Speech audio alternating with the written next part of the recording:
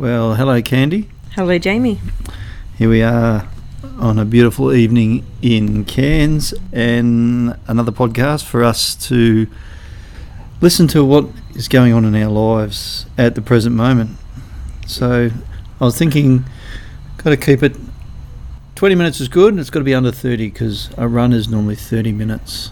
Okay. Yeah, I've been going on that bike ride around like what we did today, and that takes a little bit more than 20 minutes, but yeah, it's good to have something to listen to. Yeah, so we're going back to the horse's birthday, which is 01/08/2021. It's Sunday, and this chapter I'm reading in the Bible is jam-packed with Jesus' teachings. So Jesus is like a superhero, and he's taking humanity to a new kingdom, a new place, and he's challenging all humanity, challenging us all. And at the time he was challenging his disciples and the other people that were listening in. So he was talking about love and not to judge, like we talked about in the last podcast, and the golden rule. So that's our theme this week, the golden rule. Dun dun dun. I'll do the dum-dum-dums around here. Yes, Dum-dum-dum. that's it, thank you. You're welcome. It's the Passion Translation that refers to it as a golden. That does the dun-dun-dun. That has it in there because it's very extensive and often too many words, but it's great having the different translations to compare. So referred to what Jesus calls a golden rule. In everything you do, be careful to treat others in the same way you'd want them to treat you. For that is the essence of all the teachings of the law and the prophets. That's Matthew 7:12. I thought you were going to say that's quintessential. It is the quintessential rule. And we used to know what that word is. You probably still do. But it was in a movie we really liked, Walter Mitty, and he's looking for the quintessential picture. Photo, yes, Photo. he is. For to the sum up of Time or Life? Time magazine? Life magazine? Life. I reckon Life. Okay. I'll Google it. Okay, and Sean Penn was the photographer. He was this action man, and he got the great photos, and he gave them to can't remember his name. He's a comedian. He's a comedy actor. Ben Stiller. He's not my favourite actor, but in this movie he's really good. I like. Yeah. He wasn't stupid, was he? He was a serious actor, which was good for a change. Yeah. Okay, so the Passion Translation calls this the golden rule. Jesus binds all the laws together in our relationships with others, the law of God's love. And he says, straight after he says that, he says, enter through the narrow gate, because the wide gate and the broad path is the way that leads to destruction. Nearly everyone chooses that crowded road. And then I think Jesus is telling his disciples that it's not natural for human beings, for us and for them, to love like God. God loves completely different. So how do we love like God? And I wrote, what if selfishness is in opposition to God's love? Because there's no selfishness in God. He's not selfish. He's a giver. He gives everything. So this revelation came to me during basketball at school one day when the students were playing and they were lazily just shooting hoops. So then I thought, I was sitting on the sidelines. It was boring. So I stood up and I became the opposition. And when the opposition came against them, it was game on. So the opposition created a desire to engage, to rise to the challenge of a rival. Arrival. You stopped and you think I'm going to say something. I don't know what to say. Challenge of a rival. Oh, not arriving somewhere. No. Challenge of... I thought you meant challenger. Someone arriving. But you mean a rival. There's a space in there. To rise to the challenge of a rival. Oh, and this is where I go, dun dun. Yeah. Dun, dun. That's it. And then you sing the song. Yeah, no. No, okay. No, Eye of the Tiger. That's the one, yeah. Yeah, why? What do you remember about Eye of the Tiger, Jamie Tall? Well, there's been a lot of moments in my life that I've remembered Eye of the Tiger. It's been a very motivating song. And I remember because I was a young guy when Rocky came out, the first Rocky. And Life magazine. That's the answer. Life. It was Life magazine. Sorry. Yeah, so Rocky came out. You were correct. Yes. Rocky came out and it was all the go, he was the hero. And anyway, recently I was running a marathon and apparently I needed some motivation. So this person I know was driving alongside me with a boombox out the window playing Eye of the Tiger. What a good motivational person. It was. And it was motivating until I drank that lovely iced coffee and ate that banana, and then the challenge was over. Okay. But anyway, thanks, Candi. How do we view our opposition to love others? So this is what I'm getting at this point. So playing basketball. So how do we view our opposition to love others? What if to love others was to get past the opposition, selfishness and the devil's ways, to shoot a basket and celebrate the golden rule? What if loving others became our greatest achievement? What do you think? That would be amazing, because I guess it kind of reminds me of when I do improv. When I've run those improv groups? Yeah. The main thing in improv is making the other person look good. Yeah. So everybody on the stage is making the other person look good. So you don't have to worry about what you're doing. You need to be thinking about what is going to make this other person look good. How can I uplift this other person? How can I shine the light on them? And that's why I really love doing improv.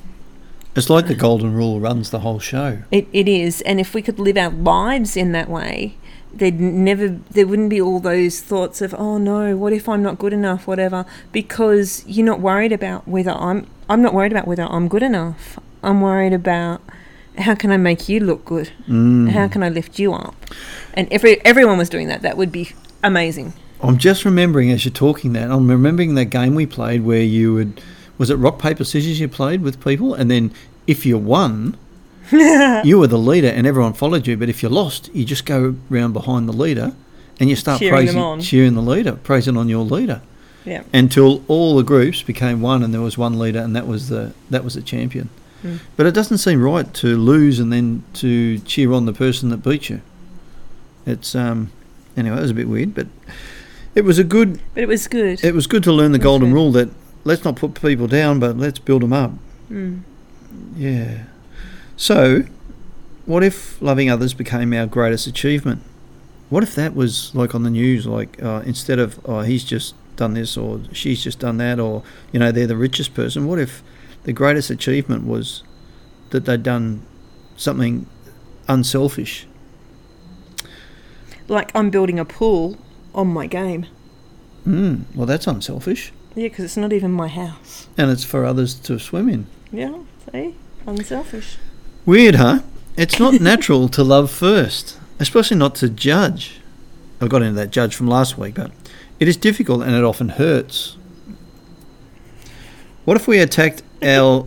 I'm going to keep going. What if we attacked our selfishness and our self-preservation like a challenge to overcome an opponent? Or we could just give in and take the broad, easy path.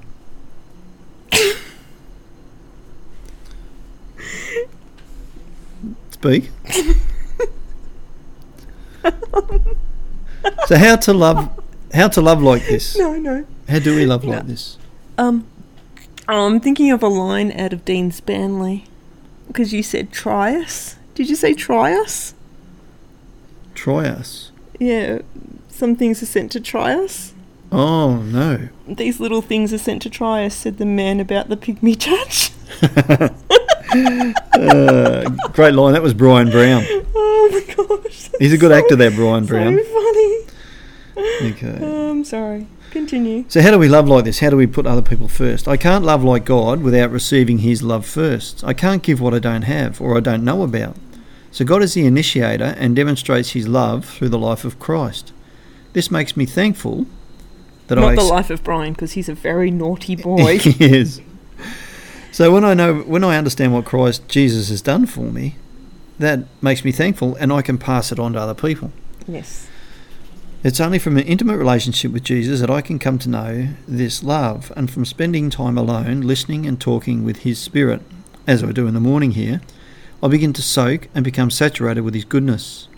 So what if this is the greatest hidden treasure that there is, to engage with our Maker and overcome our opposition, the devil, the enemy that hates us?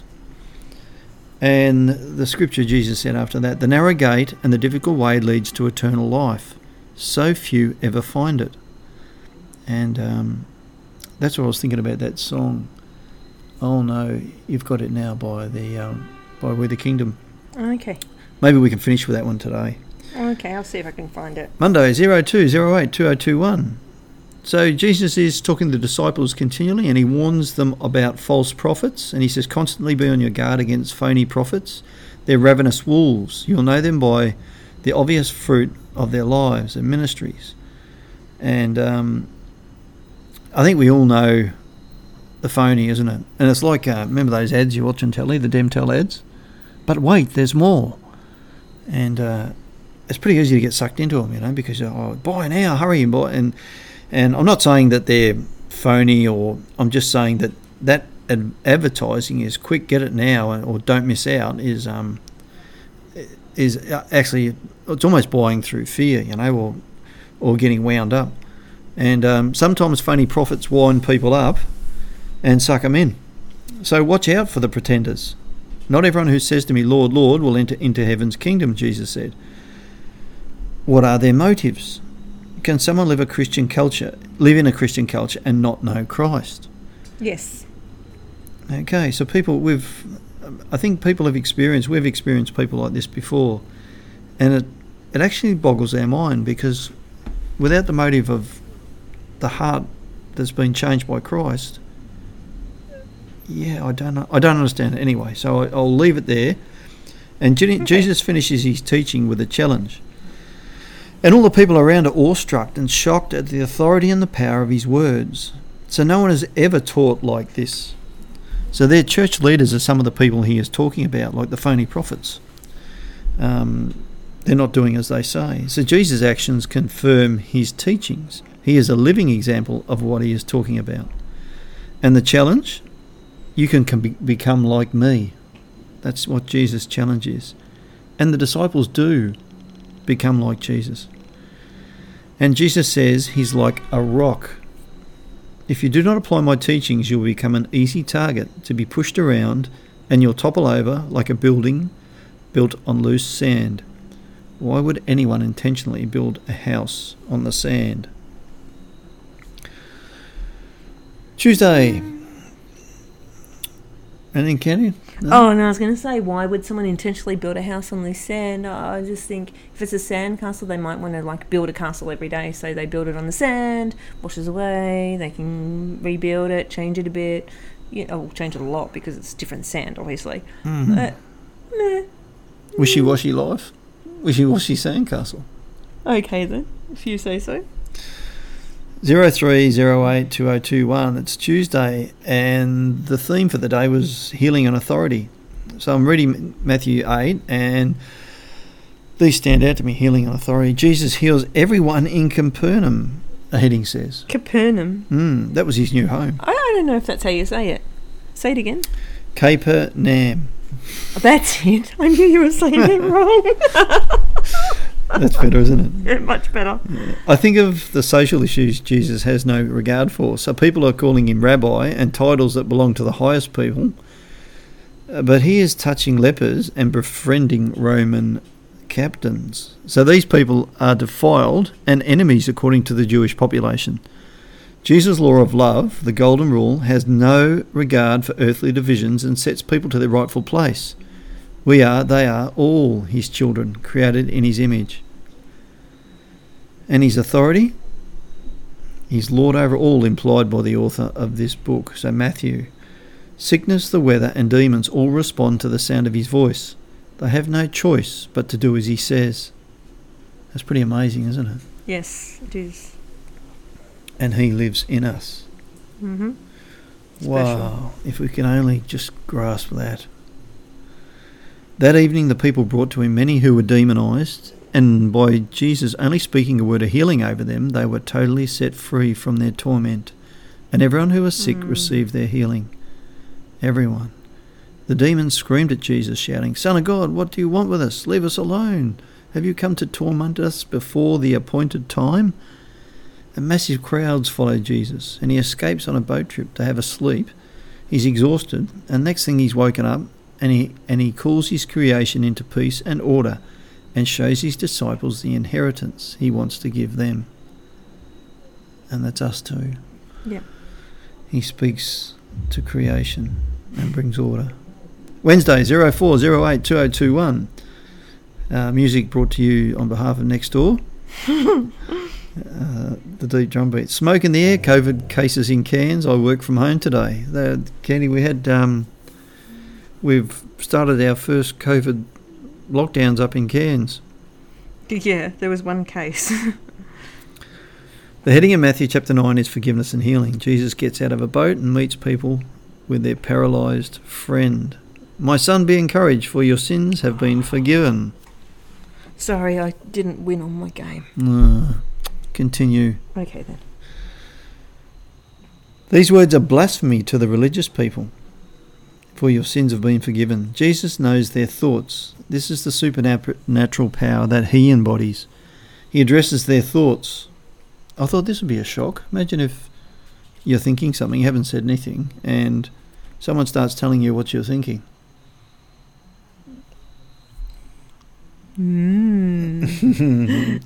That's what he did. "But now, to convince you that the Son of Man has been given authority to forgive sins, I say to this man, stand up, pick up your mat, and walk home." I reckon he knew that though. Like, I reckon Jesus said that thinking, these guys aren't going to like what I'm about to say, but I'm going to say it anyway. Yeah, so he's just like getting the hair on the back of their neck, standing up. Yeah, like, no. And then like, okay, I'll smooth this over. So he's bringing in this new kingdom. You can see the traffic lights through that tree. They're lovely colours, aren't they? Green and red. And Jesus demonstrates that he not only heals but forgives sins as well. But he hasn't died yet. Is he like putting it on the tab? He forgave this guy his sins.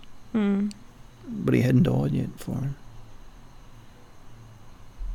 Yeah, but God's not confined to time and space. He created that for us. So he died before the foundation of the world, it said, doesn't it? I And like that. That's hard for us to comprehend. But, yeah, well, it's hard for me to comprehend. Brilliant, I shouldn't say us, I guess. I really like that, Candi. That was great. Well, there's more where that came from. I wrote, he will sacrifice himself for us, Jesus. And the witnesses are awestruck. They marvel and they're seized with fear. All these things at the same time. I got called Jesus today. Oh, congratulations. Yes. At Shaylee's. I went in and told that man his Jesus, lights. I've left my lights on. No, I said to him, "Oh, you've left your lights on," and he said, "Jesus, thank you." And I thought, oh, what a compliment. People are so kind, aren't they? Oh, amazing. Up in the country there, Mariba. Quite near Atherton, that was. Shaylee's, how good is the ice cream? Oh, so good. Oh, to die for. No, don't. No. So I wrote, Jesus demonstrates that he not only heals but forgives sins as well, but he hasn't died yet. Is he putting it on a tab? He will sacrifice himself for us. And witnesses are awestruck and they marvel and they're seized with fear. How could witnessing this event not change your life? I think everyone around would have thought, wow. Or not. Thursday, 0506 2021. As Jesus leaves Capernaum. Yeah, I reckon that's right. Capers. Do you like capers? No, don't be ridiculous. Oh, they're fish, aren't they? I don't know. I don't know what they No, are, they're but they're British like fish. really, They're for aren't they really breakfast. peppery kind of things? Oh, salty things. They have them for breakfast. Breakfast? Capers. Capers? Isn't that like Batman and Robin? They're They're capers crusaders. Oh, they're caped crusaders. They're not capers. I was getting the words mixed up. Oh, I'm so funny. So anyway, Jesus leaves that place, and then he comes upon a tax collecting station where a Jewish man named Matthew was collecting taxes for the Romans. "Come, follow me," Jesus said to him. Immediately Matthew jumped up and began to follow Jesus. And I thought, goodness me, Matthew wrote that. Straight to the point. He's writing in third person. And I was wondering why he followed Jesus so easily. So I thought, Jesus is a rabbi. He's been said, he's famous. Jesus is famous, this mysterious guy who draws crowds by performing miracles. Does he? Like, say, did he have like a piece of paper or a stone and etched the crowd? I think it was like, remember that time he bent down and drew on the ground? Oh, he was drawing a crowd. I knew it. Artistic. He's a creator. Yeah. I wonder if he draws fast like those. Anyway, so I wonder what Jesus saw in the heart of Matthew. He's an outcast from the perspective of the locals. That's the nail I cut today. Ooh. When I was cutting up the potatoes. Yes. With a boning knife. Best off use the nail clippers next time. So, Matthew's an outcast from the perspective of the locals. He joins side with the Romans and collects money for them, often in fraudulent ways. But Jesus makes friends with these people. So he goes to Matthew's place for dinner. Yes. Jesus went to Matthew's house and made himself at home. I like that. He made himself at home. He probably reclined on his lounge. Ooh, I would like to recline on someone's lounge. Well, Matthew would have had the best. Making myself at home. Oh, I just pushed my arm. Yes. Well, let's not speak about that. Many other tax collectors and outcasts of society were invited to eat with Jesus and his disciples. Jesus does the uncomfortable thing and goes to Matthew's place and relaxes. The uncomfortable thing goes to Matthew's place and relaxes. That sounds terribly uncomfortable. Well, physically it would have been comfortable. Like Matthew would have had the best Jason recliners. But imagine going to a house, like a Jewish person going to the house of this, like a person that no one liked. It would be uncomfortable for me, And then everyone's going, oh, what? And you'd be thinking, oh, what's everyone going to think of him? Jesus had no regard for what people thought of him. He was God. He is God. It seems Jesus is just as relaxed with the outcasts of society as he is with the religious people. Stop and think about that. Okay. Jesus is a relaxed outside of church, and he's a relaxed inside of church. Mm-hmm. So you could almost say that being inside the church or outside the church can be as important as each other. Oh, I like those words. Thank you for liking those words. They were value-added words. Ooh, value added. Ooh. When those known as the Pharisees saw what was happening, they were indignant, and they kept asking Jesus' disciple, "Why would your master dine with such lowlifes?" What does indignant mean? Oh, well, that's why you have a dictionary. Really? Indignant. They were indignant. Well, they were disgusted. When Jesus overheard this, he spoke up and said, "Healthy people don't need to see a doctor, but the sick will go for treatment."